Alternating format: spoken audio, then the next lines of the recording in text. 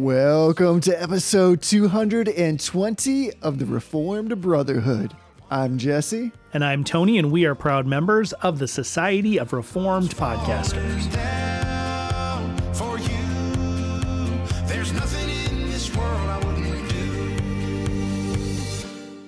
Jesse, how are you, my brother? There was no hey brother there. I saw you took a breath. No, I like pivoted at the last minute. There was a moment of pregnant pause, and then you called an audible. I did. I was like, I'm going to do something different. It's 2019. Let's just jam it into gear. It's not 2019. You want to run that back real quick? It's like my brain went in reverse. This is what happens when our pre-game conference messes with my head. Well, so everybody should know, in fairness to you, we were just talking about how the 219th episode was 2020 hindsight and how there was just weird combination of numbers there. And so we were just talking about that. So lest anybody think that for some reason you actually believe it's 2019. Yeah. Also, I smell toast, something strange. It's like a running joke over Midwinter No Reason was smelling toast and having a stroke. That's true. What a weird joke. Yeah, not our finest moments, but everybody's fine. Everybody's fine. Nobody that we're aware of in our immediate circle had a stroke over Everybody's Christmas break. fine. Yes. It's all good. Well, let's get to some affirmations and denials. You want to start? Yeah, let's do it. So I'm affirming a audiobook, or I suppose you could read it in print if you really wanted to, but I'm currently listening to a book by Senator, who I actually just found out also has a doctorate. So which comes first, senator or doctor? I have It'd be like idea. The Honorable Dr. Senator Benjamin Sass the third. I don't know, not the third, probably. Is it a PhD or is it a doctorate? I think it's a PhD. What's it in? He made reference to it in the book I'm about to recommend, that he did a doctoral thesis. Maybe he's ABD, I don't know, but he did a doctoral dissertation or something on religious history. So he's like a historical theology guy. Wow. Yeah. But anyways, I'm recommending a book that actually came out a while ago. It's not a new book. It's new to me, but it's called The Vanishing American Adult. And the main thesis of the Honorable Dr. Reverend whatever Sass's book is, yes, Esquire. The thesis of the book is basically that we have created a context where basically everybody is just perpetually an adolescent. And there's an entire generation of people who are now becoming adults or are adults who aren't actually adults. And so he starts out the book kind of demonstrating historically and culturally and sociologically that this is true. And then the back half of the book is kind of like his prescription of kind of how do we fix this? Like how do the current parents imbibe into or imbue into their kids the qualities and the characteristics and the values that are required to really form them into fully functional adults. So it's an excellent book. And as somebody who's kind of in that demographic of people he's talking about, I think I'm a reasonably well-adjusted adult, but there are certainly things in this book that he points out that I can see in myself that it's kind of an eye-opener. So check it out. It's called The Vanishing American Adult. It's by Ben Sass. It's just really good. And he reads it himself. And we've talked about this in the past. I'm partial to audiobooks where the author reads the book themselves. Right. Because they for the most part, are the only people who knew exactly what they were thinking. The intonation's always going to be right. And they know the material, obviously, because they just wrote a book on it. So check it out. It's great. You can get it pretty cheap on Audible, or if you want to buy a copy on Amazon, it's easy to come by. Look at us, full service affirmations, books of all kinds. I know. So what about you? What are you affirming? I think that we might have to begin a little segment that I want to tentatively throw out to you called the Reformed Brotherhood Kitchen Corner, because my affirmation is doing more exploratory and fun things in your kitchen. And I think everybody does this to some extent or another. Sometimes it's just you find a new recipe or a new spice and you just add that thing, or you get a crock pot or you get a blender and then you go to town with, making all kinds of new things that accompany that particular accoutrement. So specifically, as you know, my wife got me a gift, which was some material, some supplies. I was going to say supplements, but that's not the right word, for making fermented food. So I'm affirming just trying new things in the kitchen. And by way of example, if I can be, I just put together before we sat down a jar of homemade spicy sauerkraut, which is, as we speak, brining in its own juices and hopefully will grow up and brew to be delicious. Nice. Hashtag not a nutritionist. That's true. I mean, we are a top 50 healthcare podcast. That's also true. I feel like we probably have the market on weather podcasts, and now we're going to be like a culinary podcast. So we're just market dominant all across the board. Yeah, I agree. Why stay in one lane when you can so easily dominate 5 or 6? But I bring that up because I'll try to keep everybody posted. I'll let you know how it turns out. It's supposedly 3 days to 3 months. You just let it chill and then you sample it. And so, but it's just fun to try new things with food, and especially right now with everything that's going on in the world. A lot of us are finding that we need to do a lot more of our own cooking. So I know that if you're the kind of person like I am that thinks like, I really can't make stuff, I'm finding that like that's my own ceiling that I impose. So there's so much stuff that you can get, so many wonderful books, so many wonderful blogs. And actually the book that I got that I'll affirm as a kind of final parting gift to everybody is called Wild Fermentation by Sander Elix Katz. Apparently this is a famous book. It makes everything super approachable. Basically you just like throw vegetables in jars with the right equipment and wait for them to do awesome things because God wants everything to ferment. That's how he made it. Yes. And then it will become super delicious and you can do your own thing. So, but pick up his book, Try New Things, Kitchen Corner, Reformed Brotherhood style. Nice. You know, it strikes me, and maybe I'm going to ruin everything for you, but it strikes me that you've told me before that fermentation is basically just like pre-digestion. So basically what you're doing is you're allowing bacteria to treat you like a baby bird. Yes. Yeah. Yes. So it's like a baby bird. It's like a mother bird chews up your food for you and spits it in your mouth. That's what you're doing in your kitchen right now. There's like a horrific SNL skit. Have you seen that where they do that? No. Oh, I think it's Will Ferrell's in it. It is horrific. That seems like something Will Ferrell would be involved in. I didn't even find it funny. It might not be Will Ferrell. Somebody's going to call me out on that and get it right. But that's fine. It's definitely, I'm not condoning it. I'm just saying I saw it once like in passing and I was like, oh my word. Like I really had to be like, that's not even funny to me. Like people chewing food and putting it in somebody else's mouth. And like now in particular. Yeah. Oh yeah. There's a lot of bits so and gags that involve spitting or coughing or sneezing in people's faces that just, they don't play anymore.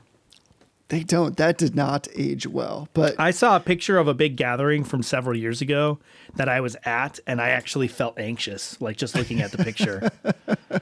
Yeah, I don't blame you. So that's crazy. All that to say, you're right, and I'll keep everybody posted. I'll let you know how it turns out. Nice. Yeah. I'm not a fan of fermented fruit, whatever. You kept trying to get me to try kimchi and I'm not into it. So you'll have to just describe it to me in vivid detail. Beer is that gateway. I mean, that is the open door. It's open just a crack. That's true. Open just a crack. It's true.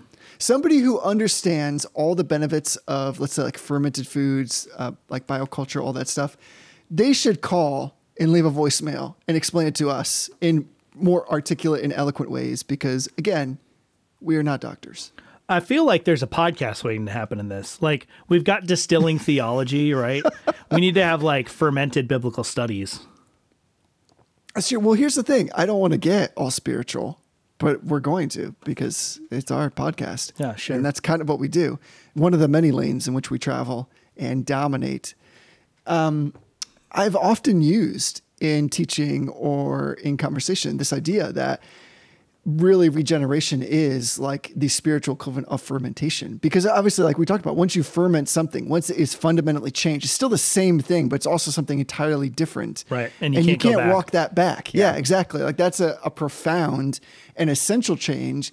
And yet in so many ways, it's still the same thing. I mean, and that really is a beautiful example, I think. Yeah. Yeah, that's great. I'll try some fermented food sometime. Bring some with you next time you're here, and okay. I'll make give something it a shot. to your taste. Once I get better at it, we just made apparently sauerkraut super easy. Basically, just throw cabbage and its own juices like into a jar with like an airlock and stuff. Super easy. So yeah, I think the issue, we're coming up on like minute 25 of a fermentation discussion, but I think the issue is that the first time someone actually described a fermented food, it was kimchi. And the way they described it was they said basically you bury some cabbage in the ground and That's you true. let it rot and then you eat it. And I was like, that sounds like the most disgusting thing I've ever heard in my life. Kind of. I feel like I know raw it's a is bit too more far. complicated than that, but yeah. Raw is, I mean, you're actually preserving it because there's a whole anyway. Right. Yeah, it That's a may have whole been a nother language discussion. barrier because it was someone whose first language wasn't English, so they maybe just didn't have the right word for ferment, and maybe rot was like the closest analog they could get to it or something like that. But yeah, Were they just- serving it with rice? Was a rice cooker there? It was, yeah. There's a huge Korean population in my seminary, and you know we love our Korean brothers and sisters at the seminary, but they just didn't. I think there may have been a language barrier, but then it was described as eating rotten buried cabbage, and I was like, that's- you that's just no don't. good. Just like you can't walk back fermentation, you can't walk back the Yeah. image of eating rotten, like moldy cabbage, which was the image Not I that had at in my all. mind. No, and I Not know that it's at all. not. Yeah, not that at all. So true. let's do some denials, although that was a pretty good one right there. Yeah, I'm not denying kimchi, but apparently I deny kimchi all day long. So I'm just going to deny a new word that entered into the English language yesterday. So we are recording Ooh. on January 4th. It's probably not the first moron who has said this in the history of the world, but this was now entered know what into the you're gonna record. say now. Yeah, so I am denying a woman. So I haven't watched the video, so I'm going to just speak a little speculatively on the specifics, but every session of Congress or Senate, really any federal government function is usually opened with some form of prayer. And most of the time it's actually a Christian prayer. You know, a lot of times it's Christian ministers who are doing that. Not always, but most of the time. And apparently, when the most recent session of Congress was 117th, I think is what it is, opened, the person, I'm not going to say pastor because I think you maybe forfeit your title of pastor. It's like automatic, like excommunication when you do stupid stuff like this. He said, "Amen," and then said, "and a woman." And you know, I don't want to get into like the whole feminist critical race or critical theory 'cause it's not conversation about right that. now. I mean, it is, but it's also not. No, it's just Yeah, but there's this movement where like every word that has the three letters MEN or MAN, that somehow that word is automatically slanted towards men, which is just a stupid understanding of language. Like that's just not how language works. exactly. But apparently Exactly. that's how language works for some people. So I don't know that I need to go further than that. It's just dumb. It's just dumb. So it's been fun on Twitter today because there's been all sorts of lists of new words with this phenomena that are pretty hysterical, which actually in itself is a kind of sexist word. But yeah, so I'm just denying a woman, not a space woman, like not a particular woman. The new invented stupid word, a woman, is what I'm denying. This is a transliterated word, right? Yes, yeah. Amen is amen Right. is a straight transliterated Exactly. word from Hebrew into Greek and then into pretty much every language in the world. I mean, most languages use a transliterated version of the word in Hebrew. So obviously, etymologically, it's not related to the word man or men. So it's just stupid. But it just means it's just a statement of agreement. Like it's just an affirmation, ironically, in my denial. It's an affirmation that whatever was just said Right. is either true or is an aspiration that they wish to be true. Let it be, may it be so. I agree. I mean, it's like all of those things in Hebrew. It's just dumb. It's just really, really dumb. Just dumb. That's why I get that. He tried to convert it into like the female equivalent because all Right. the things you left unsaid, which again, I don't want to go into. I just think it's so hilarious because it's like a fundamental misunderstanding of like the word and what it means. It's not Yeah. even an English word. So Yeah. it's just an adventure. This is an example, quintessential example of adventures and missing the point. Yeah, I like to think that this guy hears it. I think it was a guy. Hears It it was. back and just goes, man, that was stupid. That was just sounds stupid.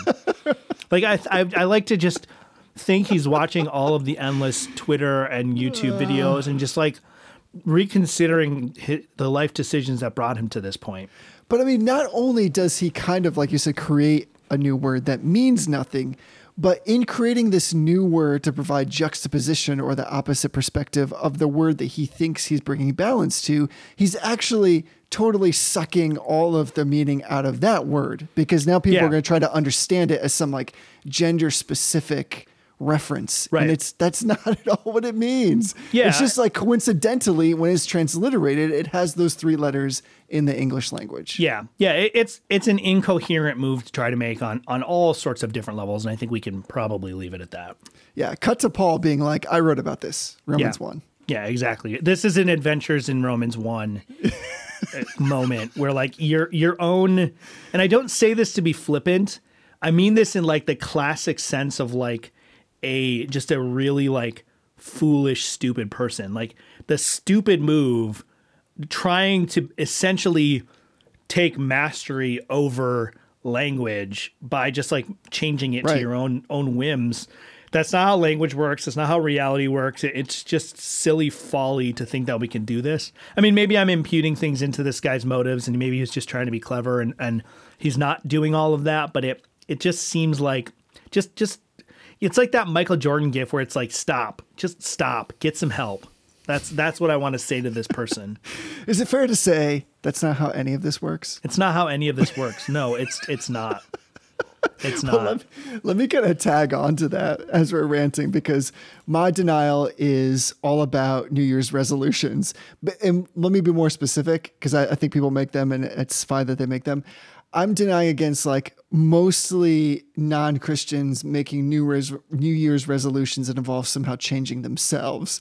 And I've just gotten to the point where I just laugh now, because it's just the tea in tulip. It's you almost want to say, you can't do it. Just stop. It's going to be painful. Whatever. I'm not talking about like if you want to, eat better, or you want to lift more, or you want to be, do something to like increase the amount of exercise you do. That's fine. I'm talking about the stuff that's a little bit more like, I'm going to be less selfish. I'm going to be more considerate. I'm going to stop gossiping. I want to say, the thing is like all those penchants are good. You want that fresh start. Like we talked about last year. Yeah. Last year. And in that last episode, 2019, 2020.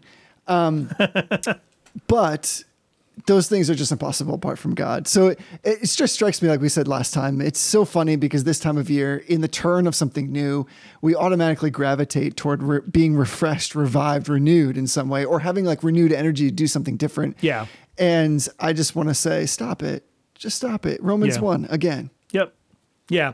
Yeah. It's ironic because like people will basically say something like, yeah, in 2021, I want to be less selfish. And then if you ask them why, they're like, well, I just think it's good for me. Right. And you're like, well, that's a fundamentally selfish thing. Like you can't, I'm going to be less greedy. Well, why? Well, it's probably better for my finances if I have less, less of a focus on money. And you're like, do you not see this? Maybe I've been reading too much Bavinck and I'm just like, everybody is so turned in on themselves and collapses. The worldview issues are just they're dumb. No, I mean, I think that's for real. And one of the things that I appreciate, one of the many things I appreciate about Jesus is he is like a truth teller about the human condition. Like if you look at any kind of other religious philosophy or worldview, what you get is this weird, like candy coated version of what's happening.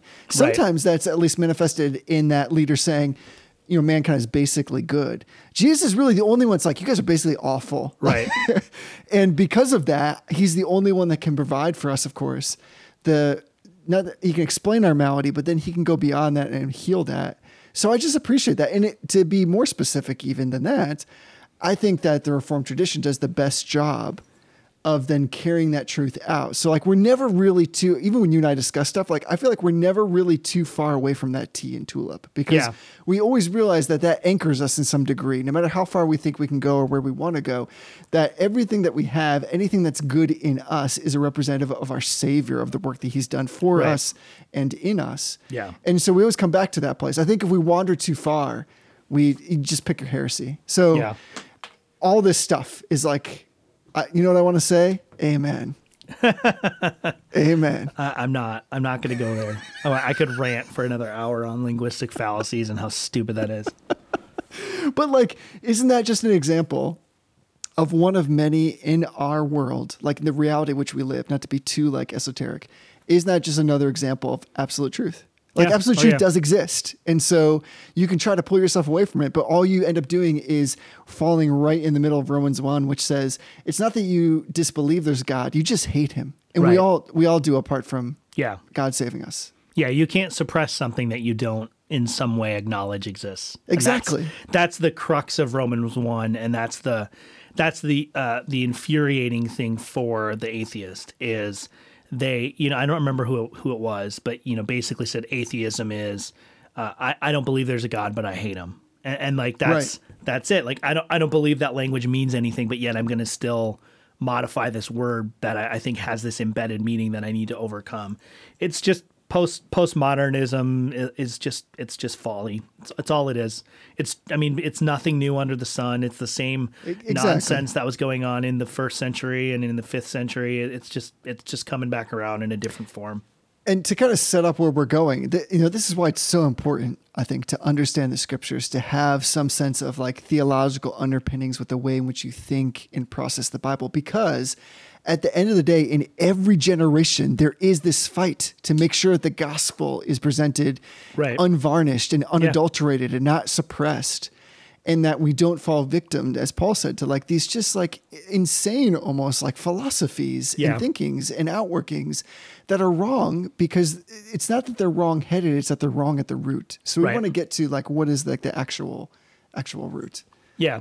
Yeah. Van Til, for all of some of the strange things that at times he says, his ideas of presuppositional apologetics, it's really so much simpler than people make it out to be. Yes. A lot of times you can just repeat the philosophy back to itself and see how it collapses in on itself. There's that old joke where someone says there are no absolutes and someone says, are you absolutely sure? Or words, postmodern say words have no meaning. Words have no meanings. Okay, well, are you going to use words to try to communicate and explain that to me? Like, is that sentence meaningful? It really is that simple that any philosophy that you can simply just like go really and just repeat what they said and it sounds incoherent. If you can't apply your own philosophy to just the sentence you use to describe it, then obviously it doesn't work in real life. And that's really just at the heart of what presuppositional apologetics is Christianity's the only coherent worldview. Exactly. And all you need to do is to point that out and demonstrate it and then get out of the way is kind of the fundamentals of presuppositionalism. I mean, it's obviously more complex than that, but and it all goes back to Romans 1, doesn't it? Boom. So before we get into really the heart or the meat or the fermentation of the topic that we're going to talk about tonight, let me pause just briefly to thank someone who responded to our challenge and has supported this rant. And that is Brother Martin, who is a recent donor through Patreon to give us a monthly reoccurring gift. And I'm just so thankful for him. Yeah. We said like, we appreciate that so much. And if people are able to give, we really cannot understate how much that helps the podcast to really go forward, to make sure that we can cover everything that's necessary. And people would be surprised, all the little miscellaneous expenses that come about as a part, man, of this. Struggled with that sentence. That's okay. We're gonna get Jesse some like speech therapy with the funds what that you is that like? So. Yeah, Sally sells seashores. See, you can't even do it. Peter Piper picked a peck of pickled peppers. That was pretty good. A peck of pickled peppers. Peter Piper picked. Yeah, I'm not even gonna attempt that. That was really you know good. who's really good at that fricatives stuff? are on point. Your mom is really good at that stuff. She can say Really? that stuff wicked fast usually. Here's the thing that's hilarious about that. If somebody was just like dropping into this, That sounds like a your mom joke. Yeah. Your mom's good at tongue twisters. That sounds terrible if you just had no context on it. Oh my God.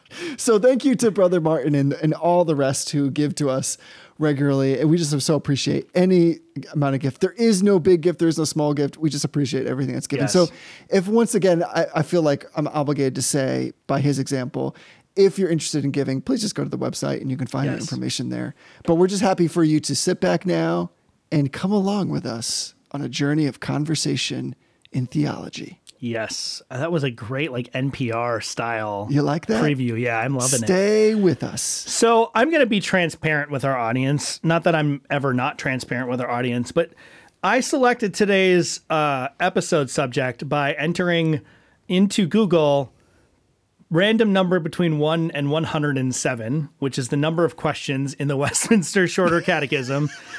Because you may notice there's a slightly different energy tonight. We're recording on a Monday night because Jesse spent all day yesterday traveling back to Pennsylvania. So we didn't have a lot of time to sort of like think things through.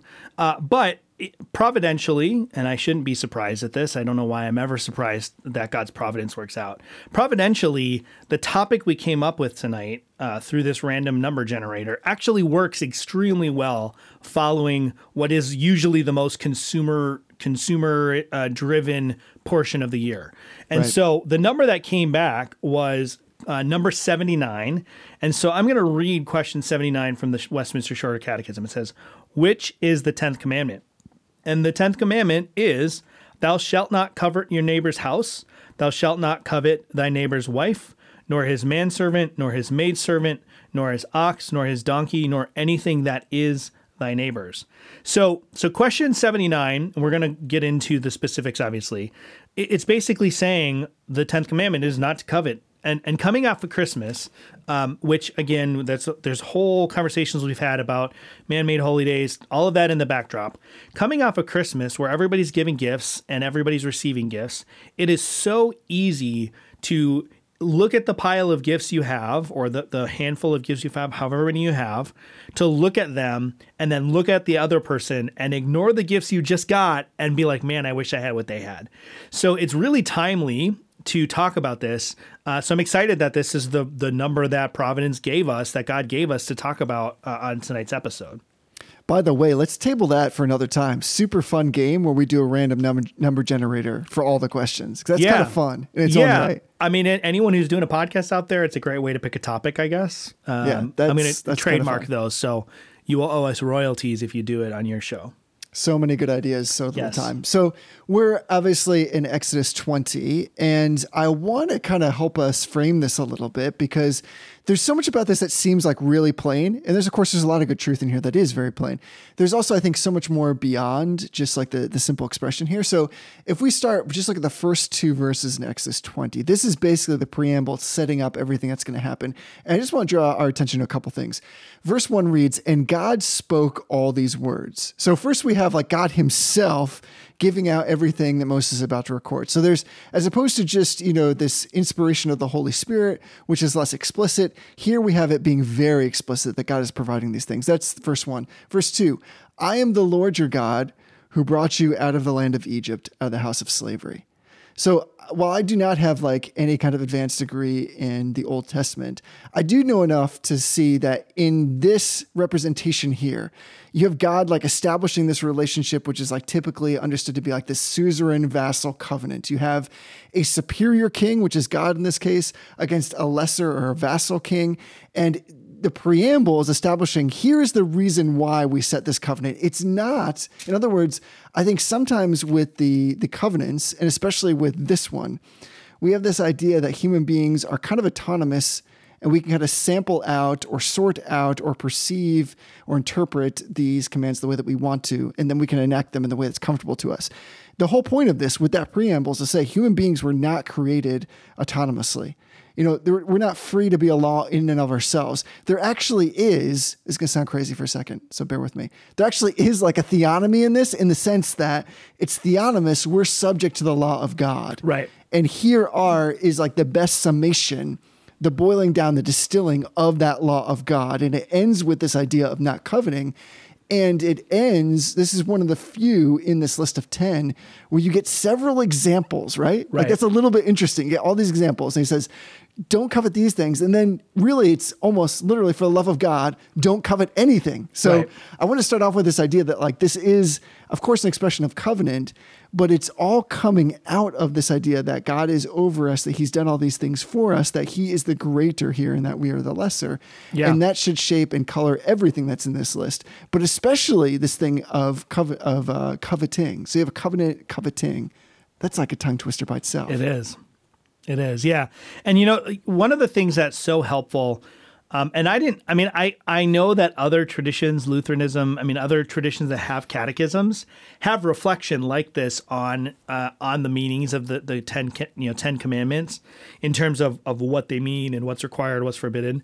So this is not unique to the Reformed world, but it wasn't until I came into Reformed theology and kind of into the catechisms and the confessions that I actually found that this was here, that there were these actually like succinct, helpful explanations of what they meant. And it is worth noting just real quick, because I know we do have some Lutheran listeners. We have some listeners from other traditions.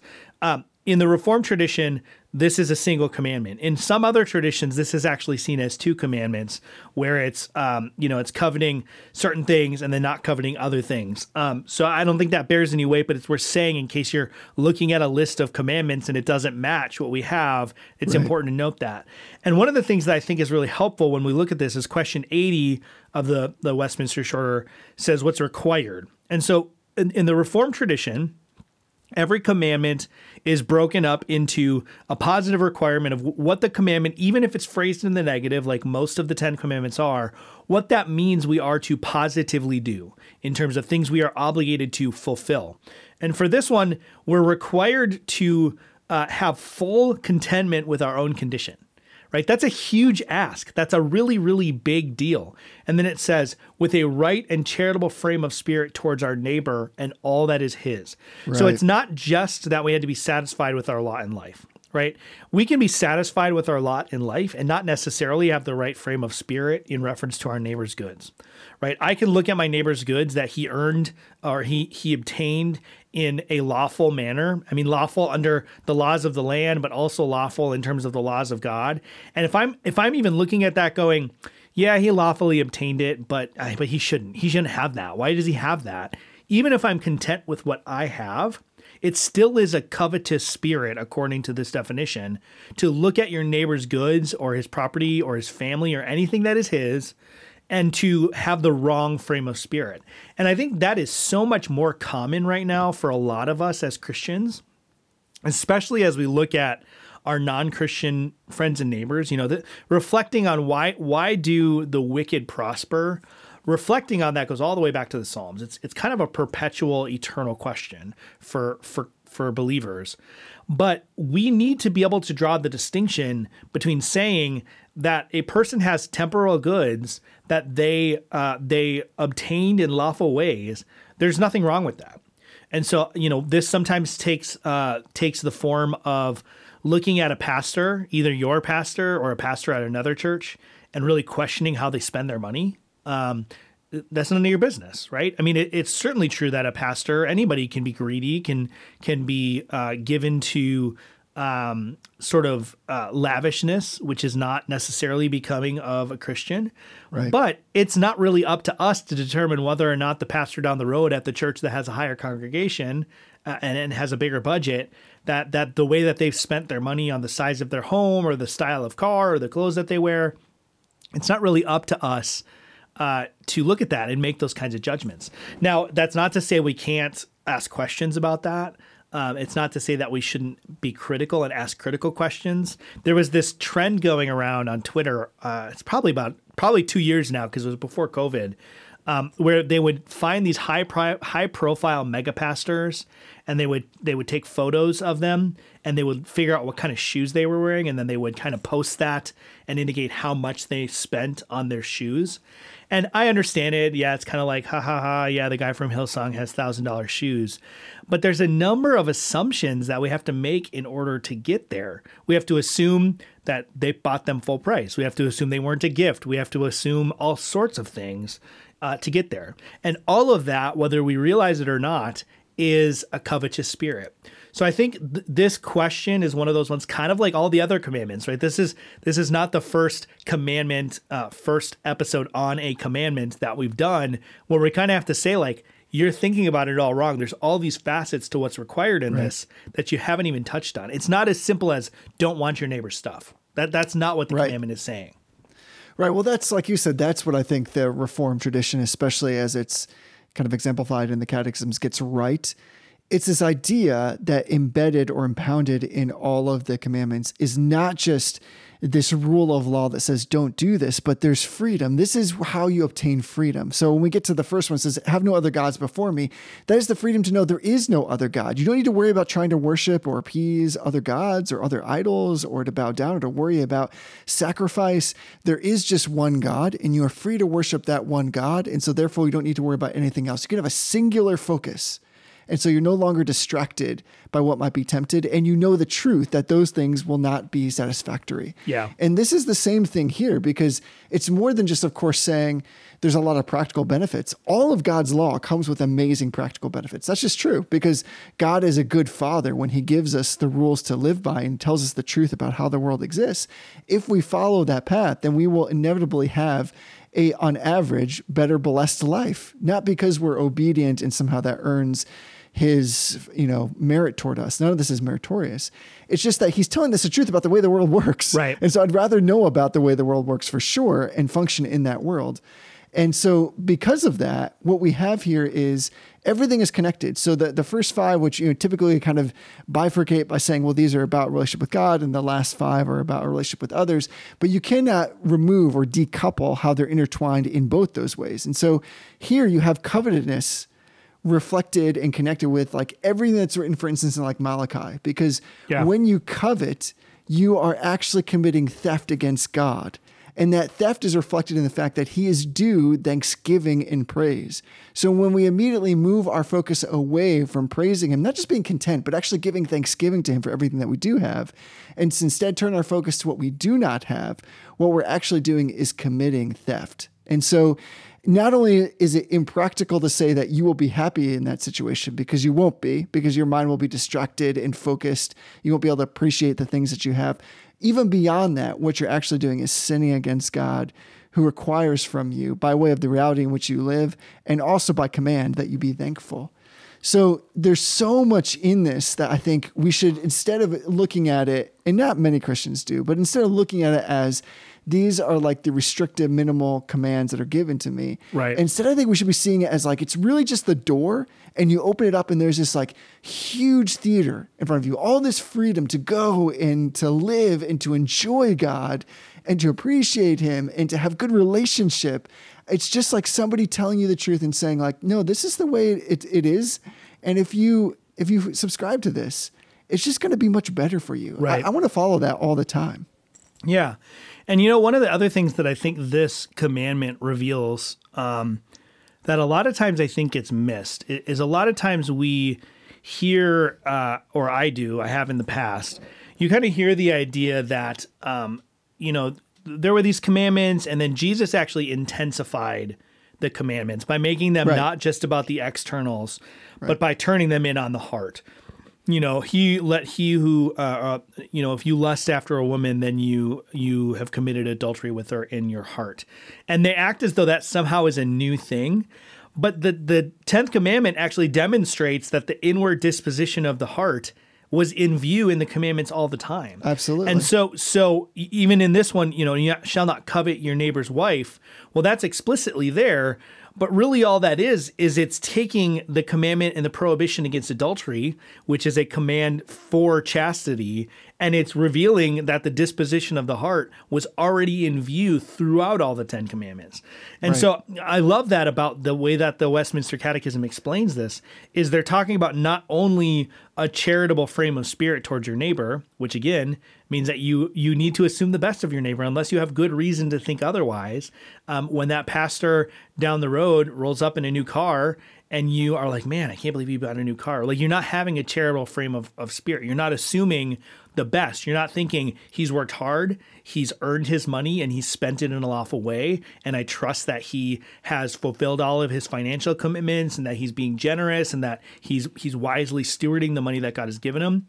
What you're assuming is he's got something that I don't think he should. I think he's probably got that in some illicit way. He probably could have given more money. He could have been more frugal. You have no idea, right? So, but on the flip side of that, in question 81, and it talks about the things that are prohibited or forbidden in the 10th commandment, it says it forbids all discontentment with your own estate. So even if you take everyone else out of the picture, you don't have to have anyone outside of yourself to covet. And that I think is one of those things that when we think about coveting, the simple definition is almost always like, and because of the way the commandment is phrased, it's looking at what someone else has and wanting it for yourself. But the heart of the commandment is about contentment with your own estate. It's about feeling as though you can rest secured and assured that God has given you exactly what he intended to give you, that the sovereign Lord of the universe has provided for you what he has intended to and what you need in order to accomplish the things he has given you. And that's a hard pill to swallow, right? In the West, in the modern world, like it's so silly for me to talk about not being content with my own estate. I have even in COVID, even when we're more or less locked up in our house, I can get a pizza from 4 different places within driving distance of my house for a relatively small amount of money. And that to think about feeling like I'm not content with that is almost laughable.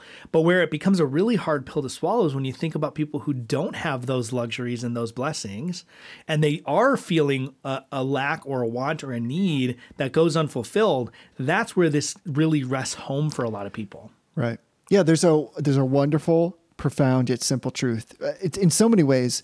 The 10th commandment is a summation of so many of the ones that have preceded it. It's putting all of that, it's throwing a little shoe leather on it and saying, well, here's, if you love God, you don't need to worry about your neighbor's house. You're not going to be judgmental about their wife. You're not going to be looking at their staff and thinking, I wish I worked with somebody like that or had somebody like that to help me, or I wish I had their car. And I had a super sweet point, and now I just totally lost it because I was just looking at the text again and just nice. trying to translate all this into like modern like equivalents. But, one of the things that strikes me about this is, based on what you just said, is this idea that when we approach this, Jesus is always after our hearts. God is always after our hearts. And there's so much here that he's commanding the people.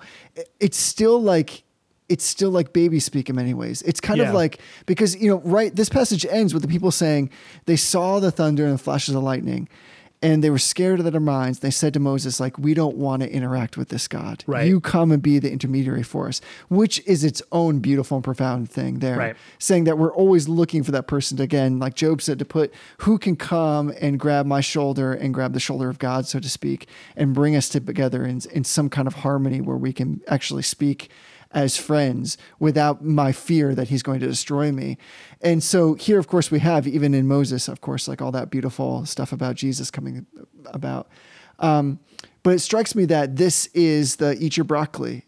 Right. And it's the like, why? Because I told you so. It's like the people here are so stiff-necked and we are just like them that unless we take the time to really digest what's being said here, this pun is getting out of control. Yeah. Then like, we're going to fall prey to this idea that it's mainly about, well, I shouldn't look at my neighbor's stuff and wish that I have it. Yeah, that's like the minimal requirement, right? Right. It's so much more than that. It's getting yourself in a mindset, like Paul says, of being willing to be and able to be content in all circumstances.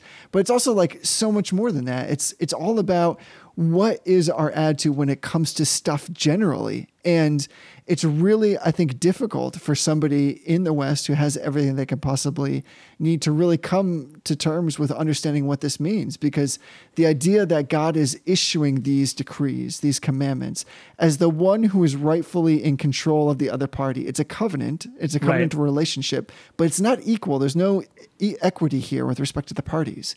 God's basically saying, I did everything already, and you basically owe me. Right. And so this is the way in which we're to behave properly, given the relationship that you have with me. And this is just a really hard thing. All the commandments are hard, honestly.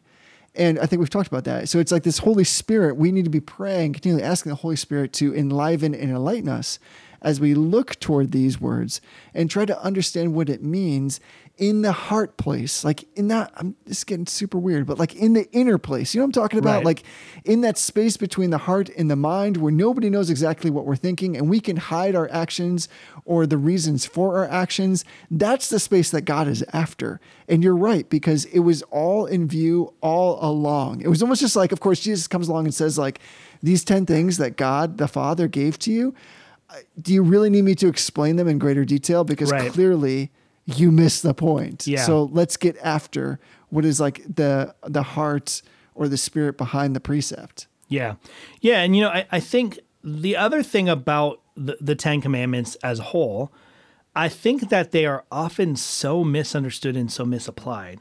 And I think this is a particularly kind of egregious example of this, is that we the first thing we do is we boil it down to like this super simple, easy to understand action that only covers like a really specific circumstance. You're not allowed to look at your neighbor's stuff and say, I want that. Like that's how it gets communicated and boiled down, I think, a lot of times. But in reality, it's so much more complex than that, because, Right. if you go on in the catechism here, it says, you're not allowed to envy or grieve at the good of our neighbor.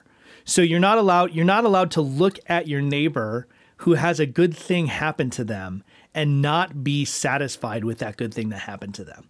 So when you're at work and you apply for a promotion and the guy in the next cubicle gets it instead, you're not allowed to be upset with that person or that person had this good thing happen to them. Now, you may be able to, there are certainly situations where that is unjust. I don't want to discredit those. Somebody gets a promotion they shouldn't have. That's why this next clause I'll talk about is important. But by and large, when someone else has a beneficial thing to them, you're supposed to rejoice in the fact that they've been blessed with something. When even the unbeliever experiences some sort of common grace blessing, we're supposed to desire the good for our neighbor. We're supposed to desire and encourage the benefit and growth of our neighbor. And so when we take an opportunity to, instead of praising God and saying, God, thank you that you've been glorious and that you've been gracious and that you've blessed this person, and let this be an opportunity for them to see your grace and your mercy and come to a saving knowledge of you. Instead of that, when we get upset because something nice happened to somebody we don't like, we're being covetous, whether we want that thing or not. And then this is the next clause of the little section here. It says, and all inordinate motions and affections to anything that is his. And those are two really important terms. Inordinate governs both motions and affections. So motions typically would be things that you do, and affections would be things that you feel. So if I look at my neighbor, he just got a sweet new car, and I go, man, I love that car. I would love to have that car. If I'm not taking inordinate motions or inordinate affections towards that thing, that's not coveting. So this is where it gets so weird, is the common understanding of just looking at what your neighbor has and desiring it, that's what coveting is. It's actually deeper than that in the heart. But then also, it's okay to look at your neighbor's stuff or his situation and recognize that it's good and have a desire for it. When someone gets a promotion at work, it's okay to go, I really wish I could get a promotion at work. As long as you're not doing that in an inordinate way. And what that means, and this is all governed by this, if you are overcome with desire for that, if you're basically lusting after what your neighbor has, that's not okay. If you're upset because your neighbor has it and you want it for yourself instead, that's not okay. If you're plotting in your heart how you can take it from them so that they don't have it anymore, that's not okay. But if you're simply looking at a good situation, I used to think about this a little bit when I was single, and I haven't talked much about it, but I was single I've been single. I've only had like 3 significant relationships in my entire life romantically. And one of them is your sister who I'm married to. And it was like 7 or 8 years from the last girlfriend I had before I met your sister. And I just didn't date anybody. And it wasn't because I didn't want to. I just didn't really have any luck with girls. And I remember thinking during those times, that was right during that stage of life. I was like 22, 23 years old, where all of my friends were getting married. All of them were getting married. I was in 8 weddings in one summer at one point. And I remember looking at that and thinking, man, I'd really like to get married. And I remember feeling guilty because I was looking at what my friends had. I was wanting it for myself. And I felt guilty because I felt like I was coveting. And I look at this and I'm like, am I coveting my neighbor's wife? Well, not directly, but am I coveting my neighbor's marriedness? Well, in my mind then I was saying, yes, of course I am, because they have something and I want that thing. But it wasn't coveting if I was looking at a good thing and wanting to have that good thing as well. So I think we have to be really careful when we talk about some of these kinds of 10 Commandment issues, and we try to boil them down to really simplistic understandings. I think a lot of times we miss the robustness of what God is actually commanding and forbidding us to do. But then on the flip side, a lot of times we end up applying these things to things that they don't really apply to at all. Right. I mean, of course, we like simple directions. We like to be able to check the box and say, we did the thing that was asked of us. And I think with all of these, one of the best things that we can do is not just read the commandment, but then immediately after ask, why is God requiring this from us? When you get to the why, then it starts to open up this deeper sensibility about what he's asking for. And that's why I've tried to read them. And we talked about this before. This is like a wonderful place to do a lot of meditation, to read one and pray through it. And I know that Martin Luther was a fan of this in particular, and he, I think, focused a lot of his own time of confession around these 10 commandments, where he would use this as a springboard for analyzing and searching in his life. And there's so much, I think, when we start to pray like that, we start with the surface level stuff, and then we find that God pulls us by the power of the Spirit in deeper into that place where we don't often like to go. And I just think there's so much here. I see these as like the hallmark and the pathway to freedom and liberty. That these things, we always talk about, we say in cliche, but cliches are true. That's why they become that way. That everybody needs boundaries. Actually, everybody wants boundaries. That is actually the very thing that helps us to be more human. That, God is addressing the human condition here. And so what he's basically saying is, I am the great physician. I understand the heart, and that I understand the cancer that can grow within the heart. And so I want to address that very forthrightly and give you a way to promote and to excel in freedom by the power of the Holy Spirit. I was just listening before we started this while I was doing this great, amazing sauerkraut experiment, also listening to some amazing hardcore music. And this lyric hit me that I haven't paid attention to before. This is from, it was Phineas, somewhere on their album Dark Flag. But the lyric is that freedom, no, I think it was free will actually. Free will is a death sentence. And I was just really kind of thinking on that. And the more I thought about it, the more I was like, I think he's right. It is a death sentence. And what God is doing in the commandments is saving us from that death sentence, not saving us in like the grand salvific sense. He's saving us from ourselves. Yeah. But that act is so kind and so rich and so deep that we can spend a whole 40 minutes here talking about a single commandment and not even come close to exhausting all that's required of us. And what's required of us is for our own good and for his glory. And it's just like, I think the commandments are such an amazing kindness of God. And what we've done instead of, we've turned them into, in many ways, like this laundry list that we politicize and we debate, and we want to spend more time focusing on like where it can be published and set up publicly, as opposed to whether or not we have published it in our hearts and really gone to town with identifying what it requires of us so that we might live a life of abundance, as opposed to just saying, well, I'm going to use this as like a precursor to judge other people. I'm going to use it as a weapon against others, instead of saying like, no, this is my path to freedom because God loves me. And that's why he gave this to me. Yeah, well, I think that you're spot on. And, it's funny. I'm not sure. Maybe you're referencing this. Maybe we're going to have one of those moments where we're just on the same page, and maybe you're not. One of the most influential sermon series that I've ever listened to in my own personal life and piety was a sermon series by Alistair Begg. And I don't listen to Truth for Life much anymore just because I don't have as much like podcasting time as I used to. But he did a series on the 10 Commandments called Pathway to Freedom. And he does, I think it's like 11 or 12. He has two parts on the Sabbath. But the idea is exactly what you're saying, is that within the boundaries of these restrictions, within the guidelines of these restrictions, is the good life. This is the good life. This is the free life. That's well said. And so we, rather than look at these restrictions as something that kind of like hinders us, it's funny because the Reformed tradition sometimes gets this reputation of being legalistic. But in reality, when we reflect on the law and we reflect on the use of the law for Christians, the distinctive way that God intends for Christians to use the law, it really is exactly that. It's the pathway that we walk in order to become more like Jesus. And when you think of it and phrase it that way, I don't know anybody that would look at it and go, yeah, it's legalistic to want to be like Jesus.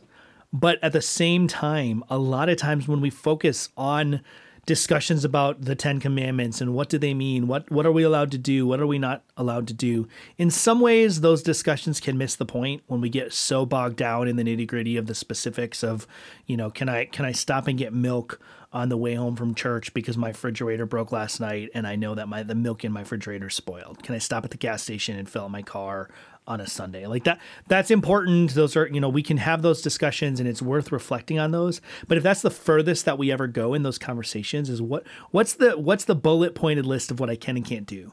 Right. We've missed the point entirely, because the purpose of the law for the Christian, we're talking distinctly for the person who already trusts in Jesus Christ, who already recognizes their sin, who's already repented, who's already on the pathway to sanctification.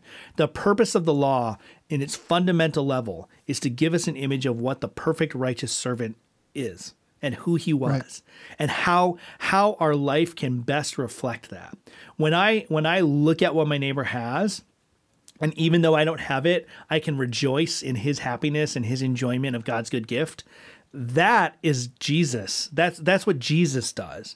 When I look at my own estate and I recognize that even though I don't have all of the material goods that I want, and maybe I actually am in a state of poverty, but I can look at it and say, this is the lot that God has given me, right? It is well with my soul, right? We get that great Horatio Spafford song.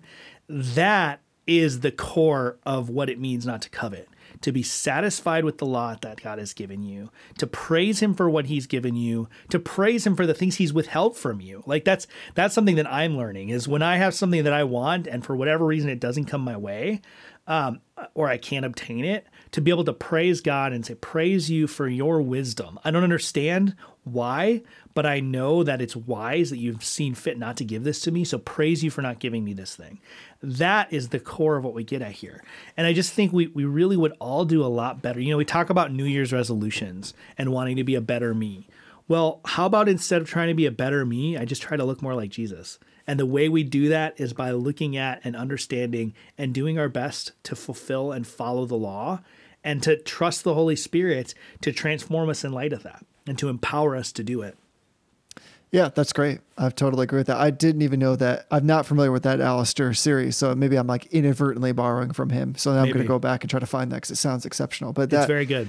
Yeah, what you said was right where my heart was at on that. It's this idea of that, the servant of God isn't a servant of God because he or she exemplifies outwardly all these 10 things. That's going to look great on paper. The resume will look awesome, and perhaps in a public place, you'll be like, look at that person. They're super pious. Yeah. What God obviously is after is everything else that's underneath the hood, so to speak, the entire attitude, your focus, how you're processing all this stuff. That's the harder thing. And so I have to think, like, there's so much irony here. I wish we had time to unpack. Like, it's just, I can't get over the irony of mankind always wanting to be better, thinking that they are good, thinking that there's something they can do if they just put forth enough effort, where all the time God is saying, no. It's what you need is me. That is what brings about the abundant life.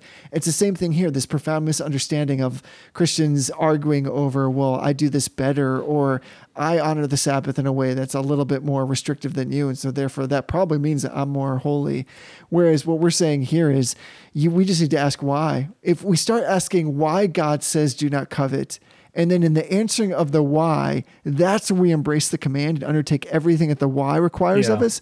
Everything else is easy after that point, because the why is the hard thing. So if we allow God to basically, because we've talked about this, the commandments have the hard edge. It's the anvil. And then God basically puts us on the anvil of the commandments and hammers us out while we ask, why is it that you required this of us, God? Yeah. But that's the real work. That is the good work. And that is the thing that actually shapes us into the image of his son. So it's just like a continual challenge. This is just one of many hard things that God requires. And like we said before, the job of the Christian is simultaneously run after God and seek his effort, and also try harder. But the trying harder is in the seeking after God to give you the strength, the discernment, and the ability to follow after the law as it's required. Yeah. God is holy. He says that explicitly in the scriptures all over. And then it floors me that he says, be holy as I am holy. Yeah. How can we even do that except if we would fall on our knees and say, God, you must be the one that to lift me up so I might follow this law. And yet I know in the following of it, I will have an abundant life. And in this case, we often get focused on the covetousness with respect to the finances or the physical blessings. All that's impounded in there. It's certainly true, but all the more it's that I think what God is saying to us is, let me be your treasure. Yes. Let me be the thing that satisfies you, because I am more than enough. And for us in the West, it's just so hard to wrap our brains around that. But what God is forcing us to do is basically to say, can you be okay with that reality? Yeah. Will you be okay with that reality? And I always think of, Paul talking about like the bit in the bridle. And I've said before in our conversations, I just don't want to be a bit and bridle Christian. I am. There's always a part of me, honestly, to be totally candid, that's afraid that if I don't work to process these things and understand the true heart of the Father and why he's saying, do not covet, it's possible, maybe not probable, but certainly possible within his opportunity to take things away from me, to bridle me so that I come under the purview of these commandments in a way that's not volitional because I have chosen to be obstinate. So we really need to examine these things because it really is for our good and for God's glory. Yeah. Well, I think that just about does it for tonight, Jesse. I think you're absolutely right that we just need to get after it. But we have to recognize, we have to recognize that getting after it only works if the Holy Spirit is the one who's empowering. Yeah, for sure. And so I hope that this has been an encouragement to our listeners. It's been an encouragement to me, just thinking about like what it is to think deep thoughts about what God requires of us, because those things that God requires of us reveal our Savior and what they do. It is to be like our Savior. Yes, that's well said. So I'm excited because going into a new year, not that January 1st has any power or efficacy. It's just a date on a calendar. It's totally arbitrary. But going into a new year and sort of looking at things and saying like, let's think a little bit about new starts. Going into that with this idea that like we need to understand what God requires and we need to strive after it, because that's where we look like Jesus. I think that's a good way for us to start 2021. Did I get the year right that time? 2021? Yeah, that was great. Good. That was right on. Perfect. And another good way to start the year is we're trying to collect some really nice, succinct voicemail questions for upcoming question casts. So it's a new year, turn it over. So call us, leave a voicemail. You want to. If you've gotten this far, you might as well just end the podcast, pick up your phone and dial that number, which, Tony, what is that number? 607-444-2767. Bros. If you can just get the exchange and the area code, it's just bros from there on after. Although I can't even remember the number myself. So say it again, if you don't mind. 607-444-2767. Now say it if you were an NPR host and you were trying to fundraise. No, I'm not going to do that. I could do it. I really thought you would comply with that. No, you put me on the spot. I can't get my NPR voice on without a little bit of preparation. What do you do to prepare the NPR voice? I don't know. Gargle some milk and I don't know. Get real quiet. Please that was nice. You can support us by please dialing 607-444-2767. Made possible by viewers and listeners like you. By the Foundation for Foundations for Reformed Theology. Yes. Now please enjoy these two jazz songs overlaid on top of each other. I'm going to just try to sneak in a Parks and Rec or Office reference in every episode and not ever directly reference it, just kind of throw it in there. That was good. We should start this game because you and I have, for instance, in past episodes, sneaked in Seinfeld things and people have actually sent us emails saying, I heard what you did there. Yeah. I was aware. We weren't even trying to play that game, but I love that somebody was like, oh, no. I will not let that go by without it being acknowledged. Yeah. Yeah.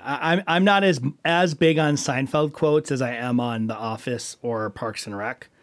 We could probably start getting some Mandalorian references in there. Yes. Yeah.